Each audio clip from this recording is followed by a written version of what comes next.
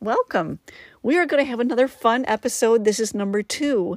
We had one already that was about the war in heaven, and that's crazy enough as it is to even think about a war in heaven.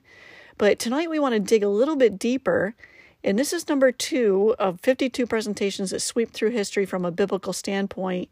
And before we can even get to Genesis 1, we really have to look at the context of this world around us, that we are in a war zone and that evil has a source and that there is other beings involved than just us. We're not alone.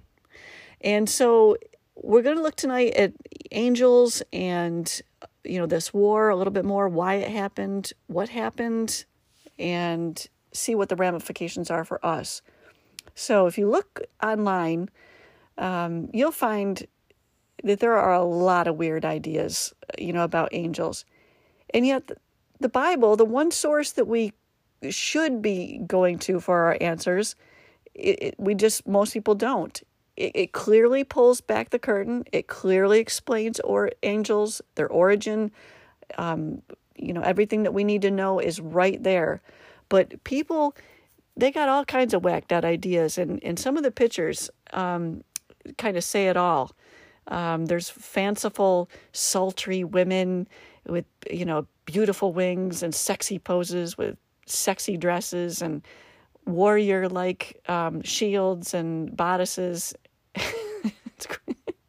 It's really quite, eye-catching and pretty, but dumb. I mean, we really would like to see stuff like this, but that's not how this whole thing works. But then we've got these cutesy Cupid versions, and we just basically got an immense fascination with angels. We have them as knickknacks and garden decorations. I saw this one online with a pink dress. It was a little knickknack thing that for $74.90, you could have this to beautify your home, or better yet, protect your home. I'm sorry for all those of you that think you can protect your home by having a knickknack. It doesn't work like that. There is no power conveyed, no safety conveyed by, beads, rabbit foots, knickknacks, nothing. None of this. That's not how it works. The Bible's very clear about that. You can even get online and watch TV shows, Angels in America. Basically, you get out there and you look around and it's anything but what God says about angels. People, it's really bizarre and alarming that people will not go to the Bible to inquire about angels, but they will eagerly take any people's words for it on this topic. But Scripture is our only safeguard. And, it's one thing to think some little knickknack's going to, protect your home. But it gets dangerous out there. The one thing I saw online was, quote, how to connect with your angels, spirit. And they capitalized both of those. I don't know what for, but, they got everything from, your angel guides, spirit guides. There's a lot of weird things out there. And again, you have to be really careful. Well, why do we have to be careful? Why can't we trust other people and what they're saying? Why should we only trust God's word? Well, again, because God says that there was a war in heaven. So that means, and we'll get into a little bit later about, a third of the angels fell. So that means you've got really intelligent beings, in particular Satan and all of his angels, who, like we saw in the last presentation, he's capable of turning himself into an angel of light, 2 Corinthians says, 11, verse 15. So he's capable of turning himself into a beautiful being, one that's attractive that you wouldn't recognize as like some, hideous thing that like, oh, that's Satan. Nope, you're not going to recognize them. They're capable of taking human form. Other verses in 2 Corinthians 11 say that he's using, these beings or people to preach false things. People can be impressed, be led, their thoughts. If you're not guarding your heart and mind and filling yourself with the Word of God, you can easily be led into wrong ideas and preach wrong things. Think about Genesis, the 3rd chapter, where basically you have Satan using a snake to tempt Adam and Eve. Well, just Eve. Adam wasn't by her side at that point. And it says in verse 1, "Now the serpent was more cunning than any beast of the field which the Lord had made. And he said to the woman, Has God indeed said, You shall not eat of every tree of the garden?" So she responds back in verse 2, "And the woman said to the serpent, We may eat of the fruit of the trees of the garden, but the fruit of the tree which is in the midst of the garden, God has said, You shall not eat it, nor shall you touch it, lest you die. Then the serpent said to the woman, You shall not surely die. For God knows in the day that you eat of it, your eyes will be opened, and you will be like God, knowing good and evil." So there's a lot we could unpack there, but basically take away the idea that they can take human form, they can inhabit a creature or speak through a creature. They can speak through a human being, like we saw 2 Corinthians 11 in the previous presentation. But also, for example, Peter, a godly man, one that was following God, Jesus, learning from him day by day, listening to his words. But in Matthew 16, verse 22, and there's other passages where it tells the same story. He says Jesus is basically telling the disciples what's going to happen to him. He's going to end up dying on a cross, that type of thing. He's pulling back the curtain and telling what's going to happen in the future. And Peter says, "No, far be it for that to happen to you." And Satan was trying to use him to discourage discourage Jesus, and Jesus had to say, "Get thee behind me, Satan." Talk about embarrassing. He, in front of all the disciples, he basically says, "You're demon possessed at the moment," and says, "Get away from me, Satan." Now, it doesn't mean, you got to be careful to not assume that this means he's like possessed in this, totally owned, given himself over to the dark side. He's a done, gone, not redeemable person. You can easily start entertaining satanic thoughts just by watching TV shows that put the wrong ideas in you, listening to people who put the wrong ideas in you, music. There's a lot of different ways. Satan's not at a loss for ways to fool or tempt you. And again, he's a lot smarter than you and I are. He lives in him and his angels, they live in another dimension. They've been around for centuries after centuries, and who knows how long before our world was created. We're no match for them. So if you think you can just, with your intelligence, discern, what's right or wrong that's being told to you by other people or by things you're reading, think again, because Eve was deceived, Peter was deceived, and a whole lot of people. If you look down through the Bible's history, you're going to see a lot of examples where people went astray from ideas or things that were told to them by, other people that were basically being used by Satan. So, what does the Bible say, about angels? We looked at last time about some of the things that the bad angels are doing. And just to review really quick, in case you didn't hear that presentation, I encourage you to go back to, number 1 and listen to all that. But we saw in 2 Corinthians 11, Job 1 and 2, Job 4, Mark 5, you can check out those passages. We found out that they're preaching, they're deceiving, they're killing or hurting, they're causing natural disasters, depression, or the idea that you're not measuring up, emotional trauma or cutting.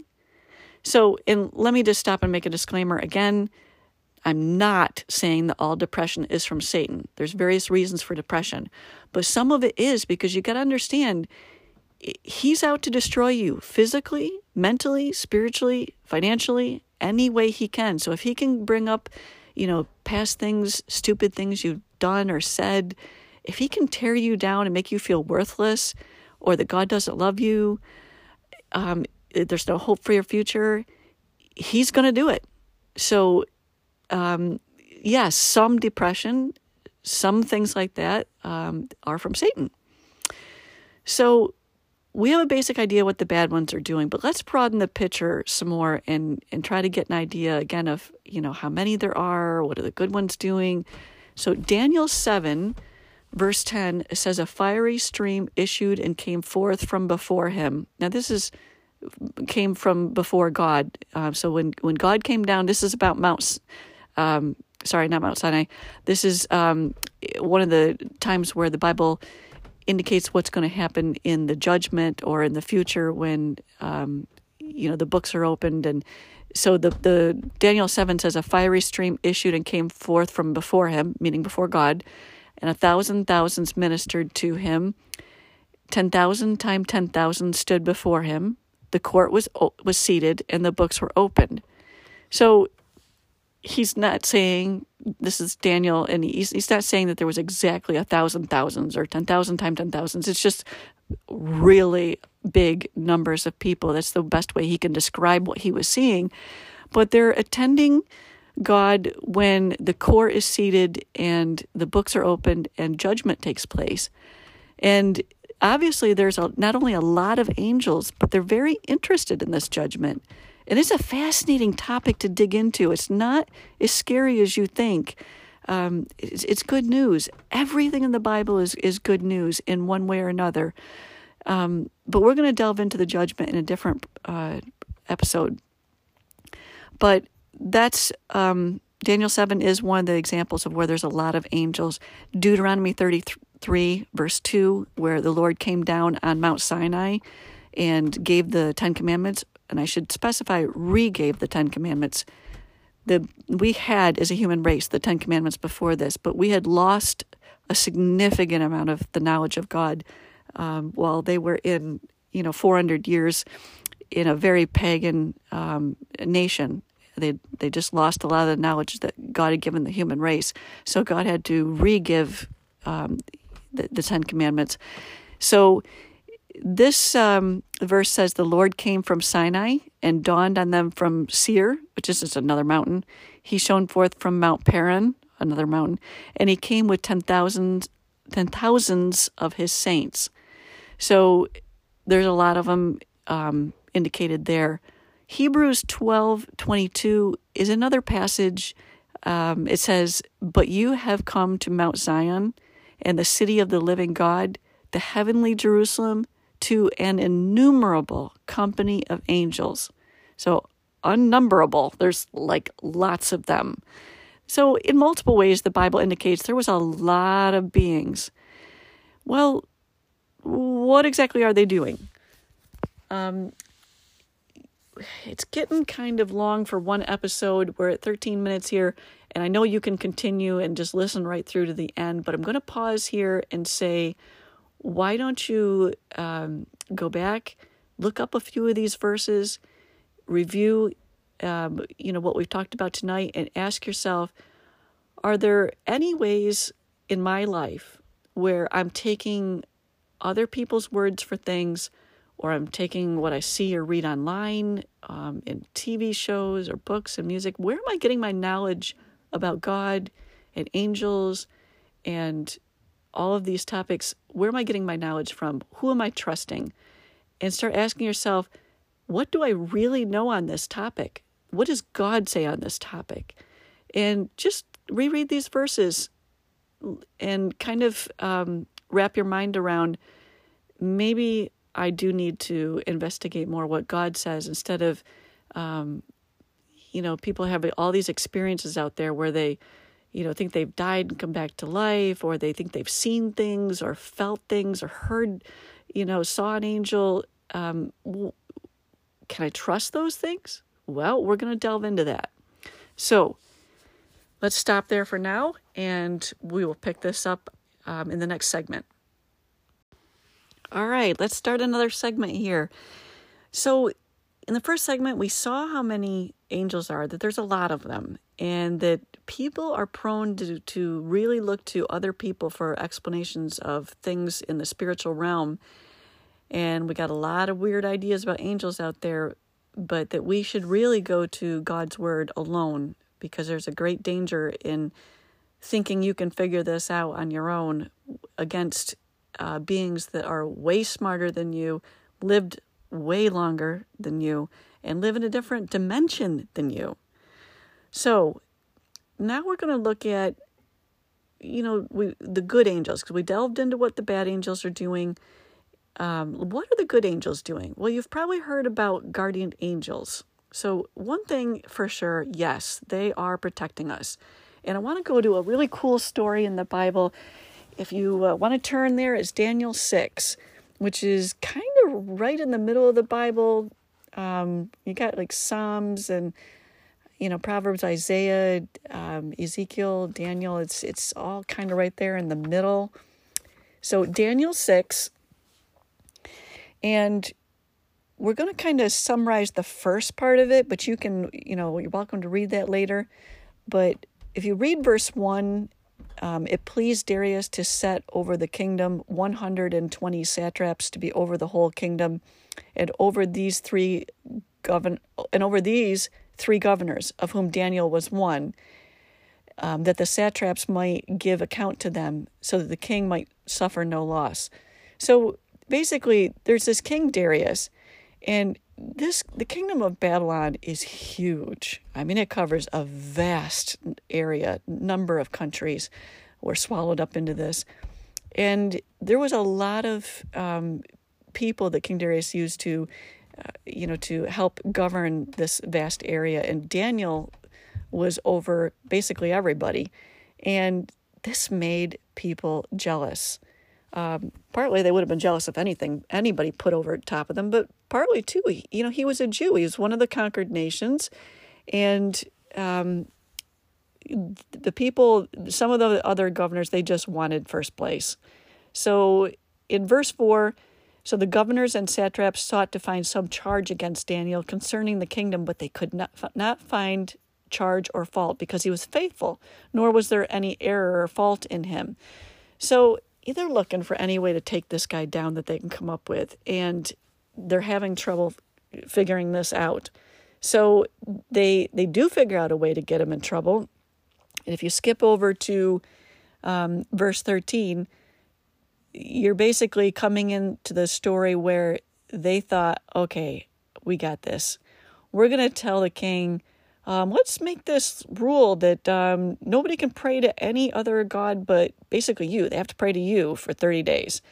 And, it's just one of a million different laws coming before him, and basically he just signed it. Yeah, whatever. He's not thinking anything about this. Signed it into place. And there's an unusual law about the Medes and Persians. Once they sign something into law, you can't alter it. You can't just get rid of this later. So when you pick up the story in verse 13, after they've gotten the king to sign all this, and so they answered and said before the king, Daniel, who is one of the captives from Judah. See, they know that he's a Jew, and they don't like him for multiple reasons. One of the captives from Judah does not show due regard for you, O king, or for that decree that you have signed, but makes his petition 3 times a day. In other words, he prays to God 3 times a day. And in verse 14, all of a sudden the king realizes that he's been snookered, and he realizes that they've set him up. And the king, when he heard these words, was greatly displeased with himself, and he set his heart on Daniel to deliver him, and he labored till the going down of the sun to deliver him. He's trying everything he can, but they come back to him later, and they're like, well, know, O king, that it is the law of the Medes and Persians that no decree or statute which the king establishes may be changed. Do you know how angry he must have been with them, and how slimy these guys are at this point? I'd be so afraid to try to pull this off with him. Because if this doesn't work, man, you're up a creek. But anyway, so skip down to verse 17. The king has no way around this. There's nothing he can do about it. And he has to throw, in verse 16, the king finally gives the command, and they brought Daniel and cast him into the den of lions, which is how they were going to, get rid of anybody that disobeyed the law. And the king says to Daniel, your God, whom you serve continually, he will deliver you. He knew enough. He knew that Daniel served God, and he was okay with that. Unlike the rest of the people, the rest of those governors. He actually not only valued Daniel, he trusted Daniel. He liked the fact that he was an honest and upright person that served his God. And he had just enough faith to believe that God would deliver him. But as we'll see going forward, he's still afraid that, he's going to find him dead in the morning. So the king goes back to his palace. He spent the night fasting, and it says no musicians were brought before him, and his sleep went from him. He spends a sleepless night wondering what's going on with Daniel. In verse 19, he rose early in the morning, and he went in haste to the den of lions. Now, when he came to the den, he cried out with a lamenting voice to Daniel. Hear it in his voice, traumatized, hoping that he's still alive. In a lamenting voice, he cried out. The king spoke, saying to Daniel, Daniel, servant of the living God, has your God, whom you serve continually, been able to deliver you from the lions? He's just, teetering on that edge of not knowing whether, is this God really going to save him? I really have been quite convinced of, that God sees and answers prayers based on what I've seen of Daniel in his life, but I don't know, man. And verse 21, then Daniel said to the king, O king, live forever. My God sent his angel and shut the lions' mouths so that they have not hurt me, because I was found innocent before him. And also, O king, I have done no wrong before you. Now the king was exceedingly glad for him and commanded that they should take Daniel up out of the den. So Daniel was taken up out of the den, and no injury whatever was found in him, because he believed in his God. Oh, there's so many things that we could talk about, and I've really read more than I intended to. The only real point you need to know is verse 22, where he says, Daniel said, my God sent his angel and shut the lion's mouth. He apparently saw the angel. Sometimes we get to see our guardian angels. Most times I would say we don't. But he was well aware of the fact that his life had been preserved by an angel. And so, which is not what happened to the rest of them. And you can read what happens to the rest of those guys. And boy, I want to delve into all of this, because Daniel ends up getting, freed, and the king gives the command, and all those that accused him, their wives and their children, the whole kit and caboodle gets thrown in, and they get destroyed. And there's a lot of instances throughout the Bible where the Bible seems, very violent. Sometimes it's because of people, the culture, and it's not like God ordered this. But there are passages in the Bible that do make it seem, like, wow, I'm not quite sure I understand that. We're going to dig into a lot of those in these 52 presentations so that you have a real firm and comfortable grasp on who God is and whether you can trust him. So, all right, let's jump forward, because again, I don't want to spend too much time. The point of this is that there are angels, good angels, and that they are protecting us. So we touched on this in the first presentation, like how many bad ones are there? Well, we don't know the exact number of how many there were in the beginning that were good and how many that fell, but we know the proportion, because Revelation 12:4, and it says his tail drew a third of the stars of heaven and threw them to the earth. Now, we don't have time to pull this apart. The Bible interprets for you who this dragon is. It's Satan. The Bible uses a lot of symbolism there's a good reason why, and we'll get into that again another time. But the Bible often uses symbolism, and you can trace those symbols through, and it'll explain itself. And the Bible interprets what the stars mean, and that we can know that those are angels. But we don't have time to go into all that. But what you should take away from this is that this means that of all that vast number of beings that were in heaven, serving God, and enjoying life, there's a lot of indication that there's a lot of wonderful things that that they and we were capable of doing before sin. One being was able to convince a lot of other intelligent beings something that they didn't previously think. So they knew God at one point. They were happy at one point. And yet he was able to convince a third of them to think completely differently than they thought before.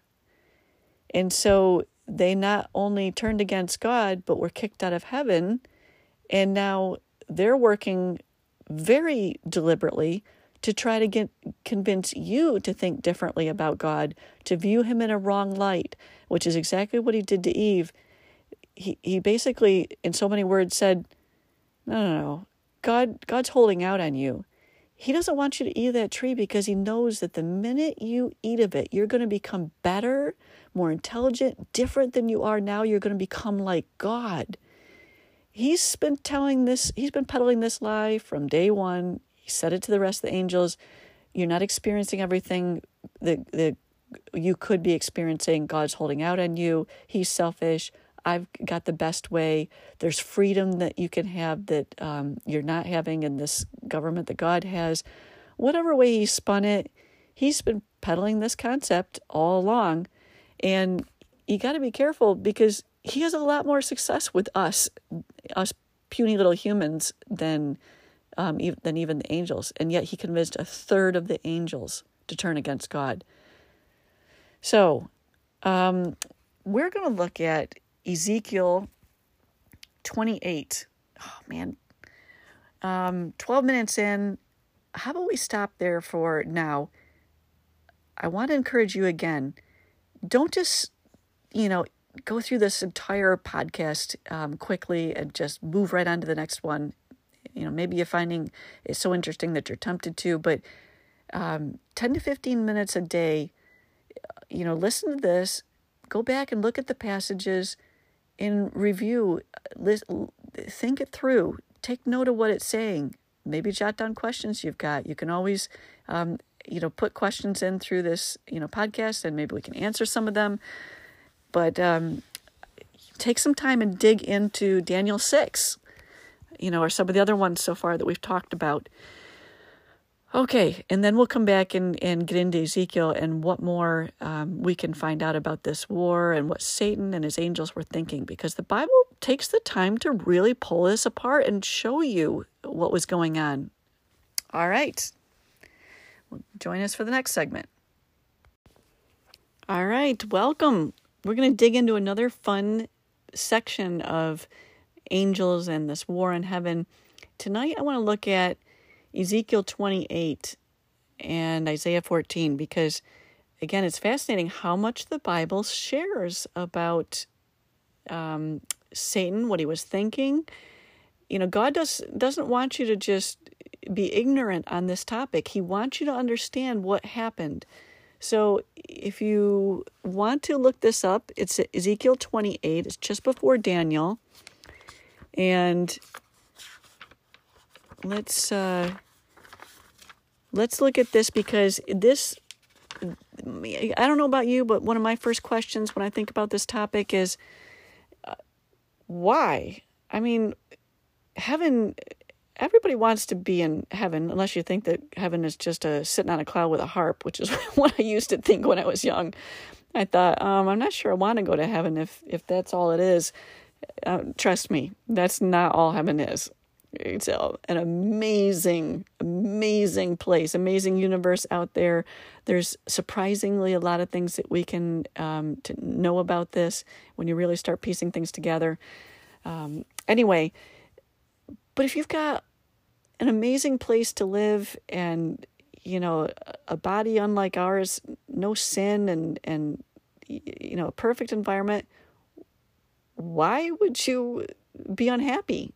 I mean, there was a time when he was happy, when Satan was happy and holy. The Bible says he was perfect until he sinned. So, why? Anyway, let's look at this because it really pulls things apart. Now, if you were to start from the beginning of chapter 28, you would think that we are talking just about a normal person for the most part. There's a few things that make it sound like maybe it's talking about Satan, but it's really talking about a person. And that's because one of the principles that we're going to learn about the Bible is that often the Bible will be talking about let me say it this way. God might be talking to two groups of people or about two things at the same time. So let me explain.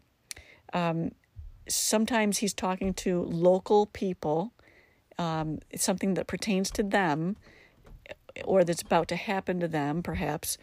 And then in the same passage or chapter, he may weave in and out things that are very specifically now referring to people or things to come, for different time periods. It's one of the most amazing things. We learned in the first episode, the Bible will interpret itself, either in that passage, in the surrounding verses, or somewhere else in the Bible. But this is another thing that about the Bible that is good to understand, is that there's a dualism often because God uses symbolism or just weaving in and out, talking to different groups of people. So if you start at the beginning of chapter 28, there really is was a king of Tyre. There really was a city, Tyre. If you look it up online, you can see the modern day city. And if you look at some of the pictures, you can see in the water, the pillars and stuff from the ancient city of Tyre. It's really quite fascinating. It's one of the oldest cities that we know of. It's north of Israel, and it's mentioned in the Bible very early on post-flood. And so it's really got a fascinating history to it. But as we go through the chapter 28, you'll see a switch. And that's what we're going to see in verse 11, which is where we're going to pick up. So if you want to read the first stuff, you'll see in the beginning of the chapter that king of Tyre, he really thought he was all that. And, God's rebuking him for it. That was a very wealthy city, and I'm sure he did think he was all that because, again, the people that lived post-flood lived long and were strong and intelligent. There was a lot of kings, a lot of power struggles, a lot of power trips, really. It's just amazing to look into that topic, which we'll get into when we get into our post-flood presentations. But for right now, we're going to pick up with verse 11, which that section's called Lamentation for the King of Tyre, and it switches immediately to Satan. So it says in verse 11, "Moreover, the word of the Lord came to me, saying, Son of man, take up a lamentation for the king of Tyre, and say to him, Thus says the Lord God, You were the seal of perfection, full of wisdom, and perfect in beauty. You were in Eden, the garden of God. Every precious stone was your covering, the sardius, topaz, and diamond, beryl, onyx, and jasper, sapphire, and turquoise, and emerald with gold. The workmanship of your timbrels and pipes was prepared for you on the day that you were created." Which, let's pause there just for 1 second. Timbrels and pipes, maybe kind of a quaint way of saying it. Obviously, Satan was a very musical being. We know that music plays a big part of heaven. It's used, in the Bible frequently. And if you've got a really intelligent being that's highly skilled in music and singing, it would behoove you, to use an old-fashioned expression, to pay attention to the types of music that you're letting into your mind. You've got eye gates, ear gates, you've got entrances to your soul that you need to guard, because Satan will plant ideas in people's minds.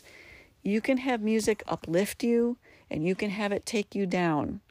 You can have it be violent and sensual, put corrupt ideas in you. And I'm not here to tell you which ones. That's between you and God. But you might want to stop and consider, am I guarding my eye and ear gates? What types of things am I letting in? Am I letting my guard down with a being that is extremely musical? That's, again, trying in every way possible to take me down. All right, so verse 14, you are the anointed cherub who covers. Let me just flesh that out for a second. The Bible makes it clear that there's two angels, one on each side of God. You can see this in several different passages that describes the sanctuary, and the fact that there was over the mercy seat was where God was, and on either side of the mercy seat were two angels that were in the immediate presence of God. So this is saying, you are the anointed cherub that covers you. He had one of the highest positions in heaven, one of the two highest positions. He was the covering cherub. God says, I established you. You were on the holy mountain of God. You walked back and forth in the midst of fiery stones. That, again, Bible picks up all these fascinating things and fleshes it out elsewhere, but we don't have time to go into that right at the moment. You were perfect in all your ways from the day you were created till iniquity was found in you. So God didn't create him evil. He created a perfect being, but with free will, people and all beings, angels included, have the right to choose whether they want to love and worship God. So God didn't set him up for failure. He doesn't set anyone up for failure. Verse 16, by the abundance of your trading, you became filled with violence within, and you sinned. Therefore I cast you as a profane thing out of the mountain of God, and I destroyed you, O covering cherub, from the midst of the fiery stones. Let me stop there for a second. The trading stuff is picked up in multiple other places in the Bible, and you may not understand everything in a passage as you're reading along. That's okay. If you're curious, and again, you have those fun, yummy marginal references, like my center column, again, between the two columns, I can trace all those little things that have an A or a B or C or D, whatever. I can trace those to other passages and kind of learn about it there. There's other really cool things, online, BibleGateway.com, Bible Hub. What's that other one? Blue Bible, I think, .com. There's some great resources where you can look up, say a part of a verse, and it'll show you, where else those concepts are in the Bible. So, feel free to dig into those, but just because you don't understand everything in a passage, that's okay. Get the gist of the passage and go on, because the more you study, the more it's going to flesh itself out for you. Verse 17, your heart was lifted up because of your beauty. Now we're starting to get into some of the reasons why. He stopped looking at God and all of God's beauty, and he started looking just basically at himself. Why do I need God? Why do I need to worship him? That tendency to be self-sufficient as humans and feel like, I don't need anybody else. I don't need God. I'm quite happy on my own. I remember one time some church members were going door to door, just asking, are there any classes you'd like, any Bible studies, different types of things that you'd be interested in, maybe health classes, smoking classes, various things, just seeing what people needed or wanted. And most people said, no, we're pretty good, doing pretty good. Maybe now they'd have a different story because of the anxiety and the levels of confusion going on out there. But at that point, when life's going pretty good, why do I need God? And it's a tendency we tend to do, and he did the same thing. The rest of verse 17 says, you corrupted your wisdom for the sake of your splendor. I cast you to the ground and laid you before kings. Now he's starting to switch into future of what's going to happen, that they might gaze on you. You defiled your sanctuaries by the multitude of your iniquities, by the iniquity of your trading. Therefore I brought fire from your midst. It devoured you, and I turned you to ashes upon the earth in the sight of all who saw you. and all who knew you among the peoples were astonished at you. You have become a horror and shall be no more forever. Some good news there. We'll dig into that some other time, but that's some of what the Bible says about what happened to Satan. But if you want to dig into another section, chapter 14 of Isaiah is another great section that fills this out. Let's stop there for now because that was a lot. Let me have you go back again. Look at that section, read it through prayerfully, and just kind of stew on some of that stuff. And then we'll come back and we'll delve into Isaiah 14 next time. All right, let's start Isaiah 14. We're going to skip the first section because it deals with the king of Babylon. Again, God weaves in and out, here a little, there a little, just like hidden treasure, weaving the different topics together. And so the first section is about Babylon, but then he all of a sudden switches to Lucifer, which is Satan's original name. How you are fallen from heaven, O Lucifer, son of the morning. How you are cut down to the ground, you who weakened the nations. It's fascinating that here he is weakening the nations, the Bible says.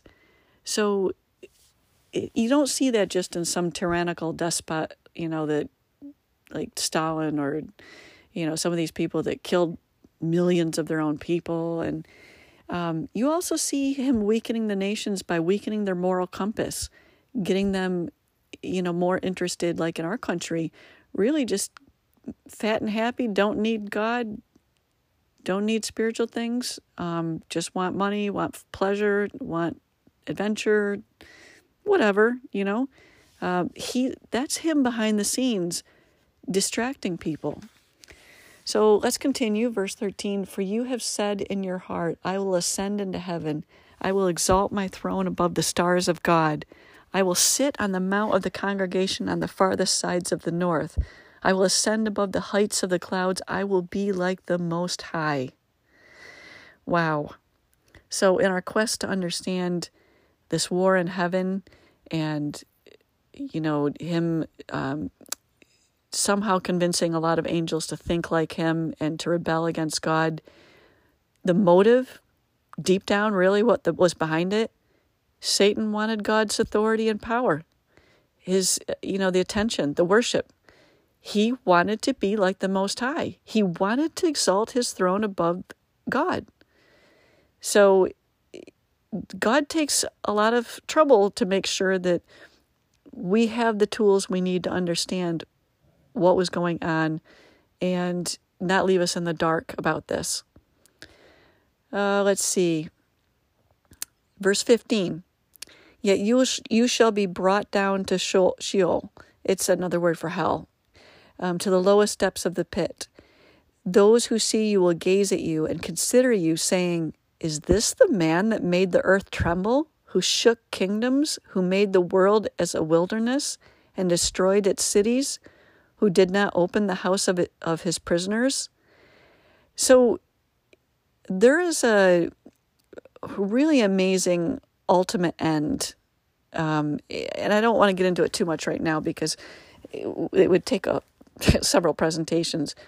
But the Bible is very clear about what's going to happen ultimately. And we saw a glimpse of it in Ezekiel 28, the good news of what actually happens to Satan, that he's going to be turned to ashes in the end. Here it is, we get to look on him.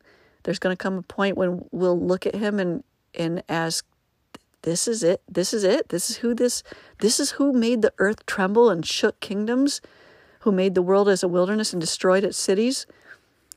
We're going to get to look at him at some point, and he will be destroyed. There's good news, and I'll bring it up now. Don't turn me off if you're used to thinking that hell goes on forever. I'm not some wackadoo that has got some wacky ideas, but the Bible, it's very clear if you have not been indoctrinated by the idea that hell is forever. that really is a lie from Satan. Because it came up in the Dark Ages. It was something the Catholic Church used, and I'm not bashing the Catholic Church, but it's something that they used to get people to fear and basically give them money, get them to obey and to believe that they needed God, keep people obedient.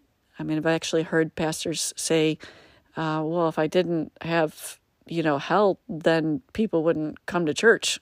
And it's really the biggest stumbling block that is out there for people.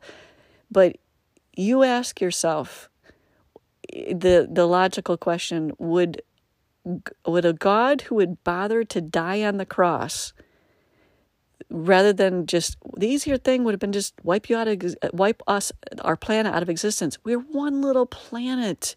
He has so many other beings. He's obviously capable of creating many other beings. Just wipe us out. Why would a God who would rather die than live without us burn people forever for the sins of one lifetime?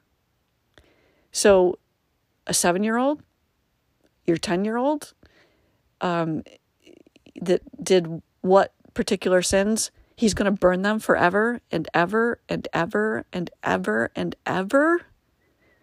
No, that's not what the Bible teaches. Now, there are verses in the Bible that make it seem like that, but properly understood, and if you put all of them, you go down through the Bible and put all of them in one column that make it sound like there's hell that burns forever, and you put all the ones in another column that make it clear that that's not how this is, you're going to see a different story. But again, I understand if you've been brought up this way and you just superficially, read the Bible without looking for any evidence to the contrary, I understand why you're going to come up with that idea.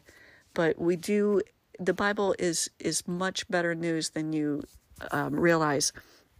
And like we've seen already in Ezekiel, I didn't really drill into it, but it says he's going to be ashes under our feet. Same thing with here. We're going to look at him at some point and get to examine. He's not going to be off in hell somewhere with a pitchfork terrorizing people. He's got an end that he comes to.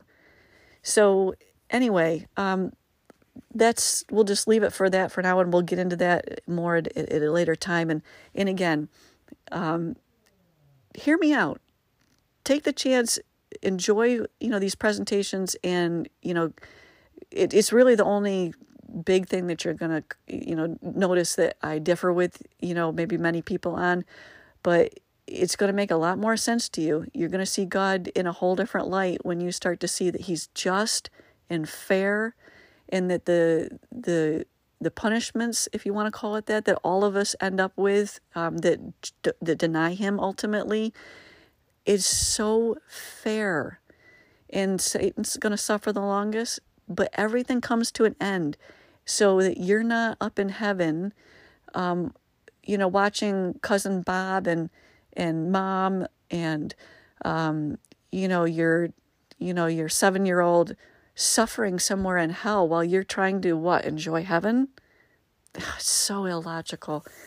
Anyway, all right. So that's, again, a section that you can stew on, Ezekiel 28 and Isaiah 14, great sections to really examine and think through, Satan's motives and why this war took place, and therefore what kind of lies, think it through, what kind of lies he probably told, his angels in order to get them to rebel, and what lies he might be telling you. Again, especially if you combine it with Genesis 3 and you think about the lie that he told right out of the gate to Eve. God's holding out on you. There's more to life than what you're having. You don't need him. You can be like God. I've got a better way for you.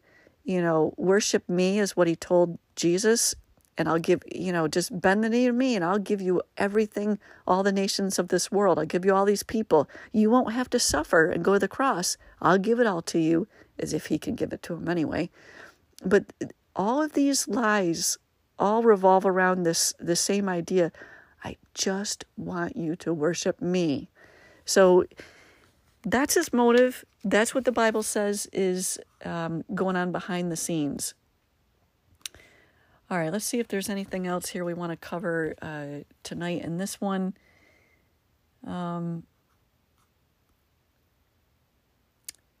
Yeah, I think that's about it. That's a good place to stop, perhaps. But again, he was a normal being at one point that was happy, that worshiped God, had a job in heaven, was in the very presence of God. And if somebody like that, with a full knowledge of God, can turn a walk away, how much more important is it that we guard our hearts and minds? Because we can wander off the same way.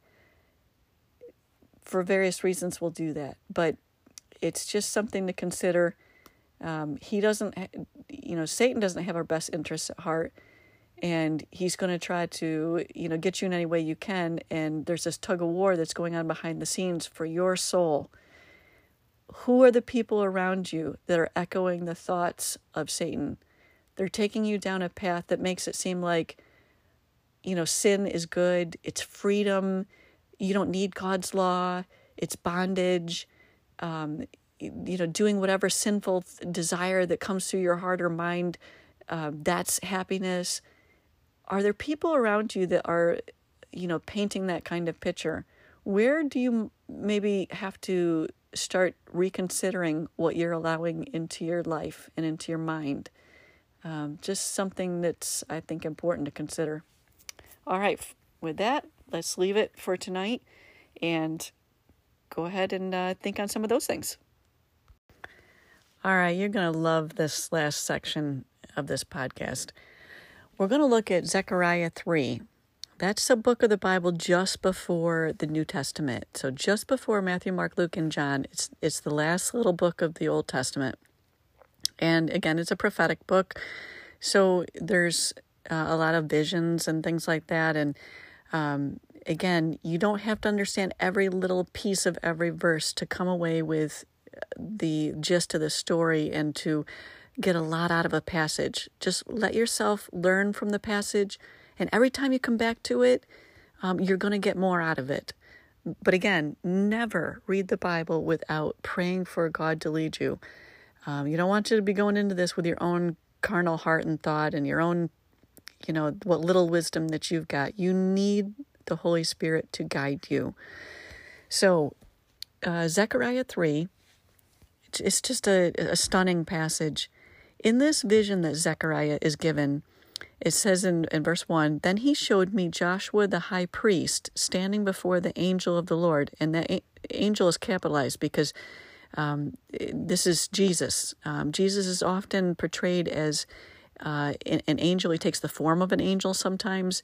He's also the archangel, just meaning not that he's an angel, but he's the head of the angels. Often the Bible will call him archangel, just meaning head of them. So many passages will capitalize it when it's obvious that even though it's using the word angel, that it really is Jesus. Other times, maybe they're not quite sure and they won't capitalize it. You have to study it out and see what each passage is talking about. But in this case, he showed me Joshua, the high priest, standing before the angel of the Lord, in other words, Jesus, and Satan standing at his right hand to oppose him. And the Lord said to Satan, "The Lord rebuke you, Satan. The Lord who has chosen Jerusalem rebuke you. Is this not a brand plucked from the fire?" This is so beautiful because this argument that's taking place here, basically, if you read between the lines, Satan saying, "You have no right to take him. This guy's filthy, disgusting. He's a sinner just like everybody else. Okay, I don't care if he's the high priest. You know, and I know, what goes on in each person's heart of hearts. You know he's not perfect, and you have no right to take him." And despite all these accusations that Satan is apparently making, Jesus says back to him, "The Lord rebuke you. Is this not a brand plucked from the fire?" In other words, I don't care how destroyed, I don't care how filthy, I don't care smoke, ashes, sin, whatever symbolism, whatever truth you want to say, I'm taking him, and you can't stop me. It goes on. Now Joshua was clothed with filthy garments and was standing before the angel. In other words, standing before Jesus. And he answered, and this is capitalized because this is Jesus speaking. Then Jesus answered and spoke to those who stood before him, saying, "Take away these filthy garments from him."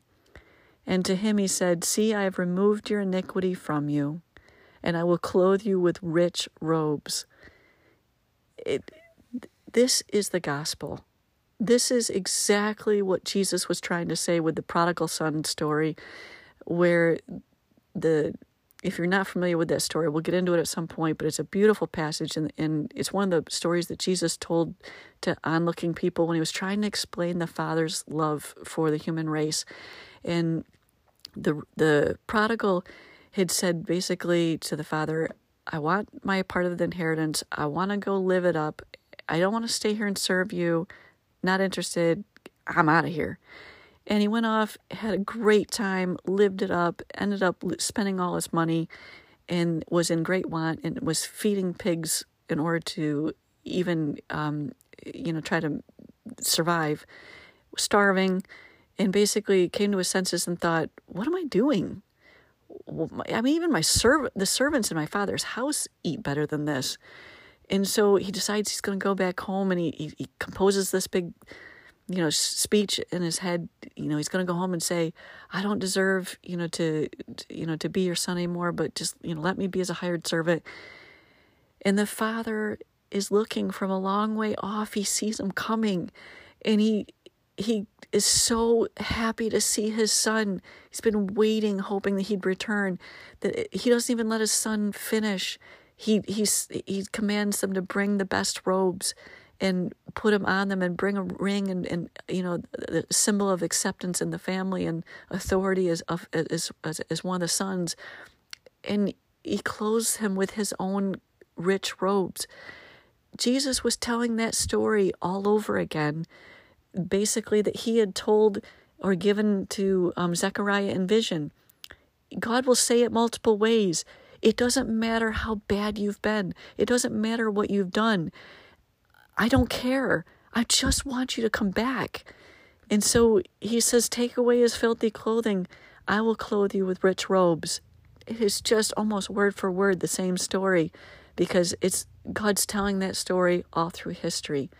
It's the same story that he said in the garden after Adam and Eve sinned, and they're hiding from him, and they tried to clothe themselves. They were naked before, and they weren't ashamed, the Bible says. But after they sinned, they felt embarrassed, to be in each other's presence and in God's presence. And when God came walking in the cool of the day to visit with them, like he normally did, apparently, they hid from him, and they had tried to sew together fig leaves to cover themselves up. And God clothes them. He obviously kills an animal, first sacrifice, showing them it's going to be me that's going to pay this price in order to clothe you with these clothes of righteousness. But he's been saying this story from day one. I clothe you. There's nothing you can do to make yourself pretty. There's nothing you can do to make yourself more acceptable in my eyes. I don't care what you've done. I'm willing to forgive you. He goes on in verse 5.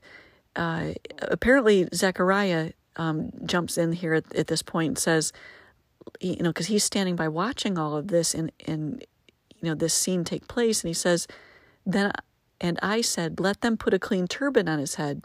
So they put a clean turban on his head, and they put clothes on him, and the angel of the Lord stood by.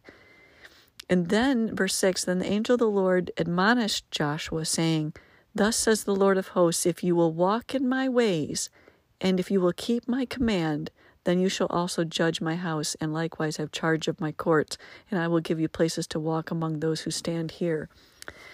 In other words, it's not once saved, always saved. I know that's a popular idea out there amongst some churches, and I know it'd be happy, great if once I accept God, I could never sin, never could fall away from him.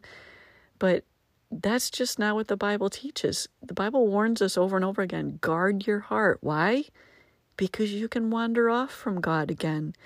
And so he says to Joshua, I've clothed you with righteousness. I've set you free from your sins and your past. I've cleansed you. Walk in my ways. And God would not command something that you can't do. And he's not saying do it in your own strength. He's just saying it's one of the privileges and freedoms of the gospel is victory over sin. I've given you that ability.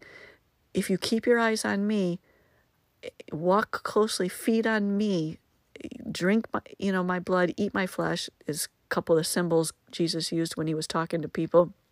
Basically saying, the Bible likens Jesus to the water of life, the bread of life, the many different symbols that basically says, for us to feed on God, rehearse, think about him. There's a passage in Deuteronomy 6 that is one of my favorites, and it basically commands us when we go in, when we go out, and we stand up, and when we sit down, talk about it, rehearse it, put it on your doorposts, write it everywhere, keep it in front of you. Basically, rehearse. God's law, his faithfulness, his goodness. Keep him in front of you. Eat, and that's why I say, don't just skim through these presentations. Slow down, read through these passages again, and look for the love of God in each of them.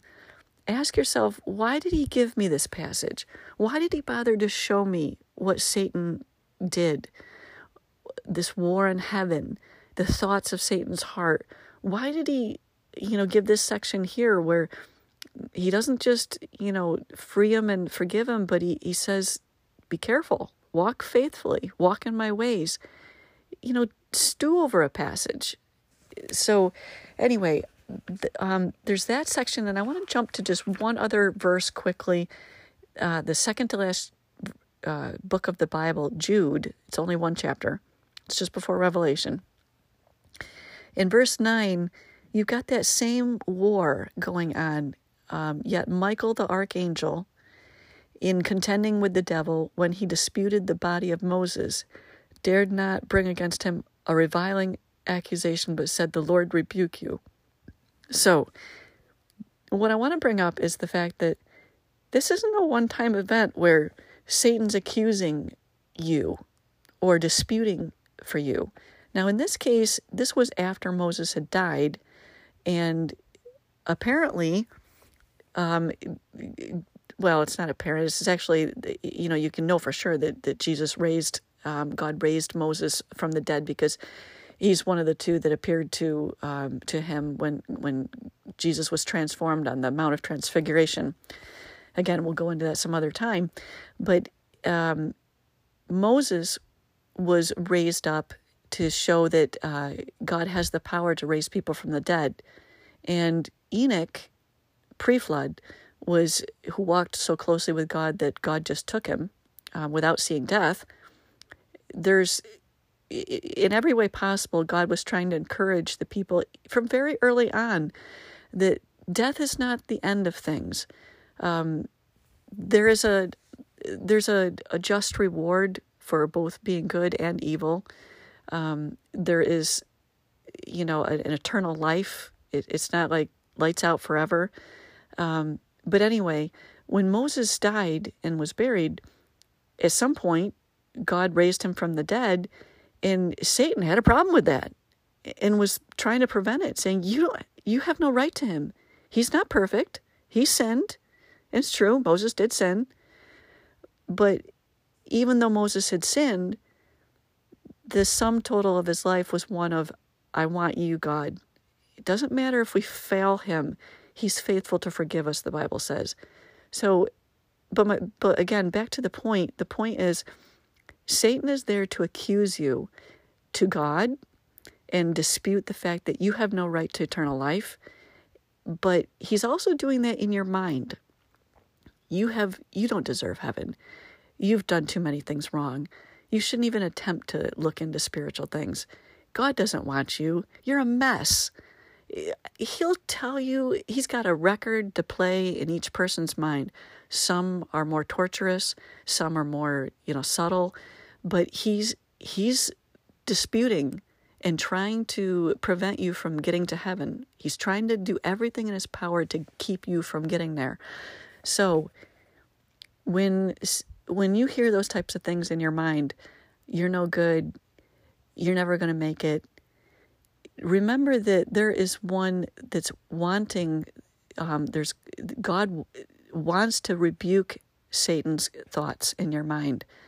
And that's why you need to store yourself full of these stories so that you understand who your defense is. It's not you. You can, psychology has its place. There's a lot of great principles that we can learn in these in the various education and disciplines out there. But you can meditate all you want. You can sing and count your blessings. There's a lot of good things that you can do out there. But bottom line is Jesus wants to fight your battle. He wants to take away your filthiness. He wants to rebuke Satan. He wants to say, no. Whatever thoughts you're listening to, don't listen. I'm willing to give you a clear conscience, a new future, a path to walk in that's safe. And, again, Psalms 23, if you want a good passage to read, it's just really beautiful because the Lord is my shepherd, I shall not want. He maketh me to lie down in green pastures. He restores my soul. He leadeth me in paths of righteousness for his name's sake. This is what David had come to understand about God. His experience was, I get it. I understand. God wants to lead me in a rich, luxurious Christian experience. In green pastures and beside still waters. Picture all the most beautiful places you've ever seen in the world. That is spiritually what he wants to give to you. So we're going to stop, for now there, but there's so much more that the Bible talks about good angels, bad angels, and the war in heaven. There's so many different passages we could dig into, and we'll get snippets of it all along the way. But that's the basic concept of the war in heaven and what they're doing, and that there really are a lot of beings, and they're affecting our lives, and we have to be careful to guard our hearts and minds so that we don't get, subtly taken away from God. All right. Awesome. I just love these topics. I hope you do too. And again, if you have questions, I don't know too much about podcasting yet and Anchor, but apparently you can record questions and I will be able to apparently listen to them and answer them. So if you want to try that, go right ahead and we'll have some fun digging into things a little bit more. All right. God bless.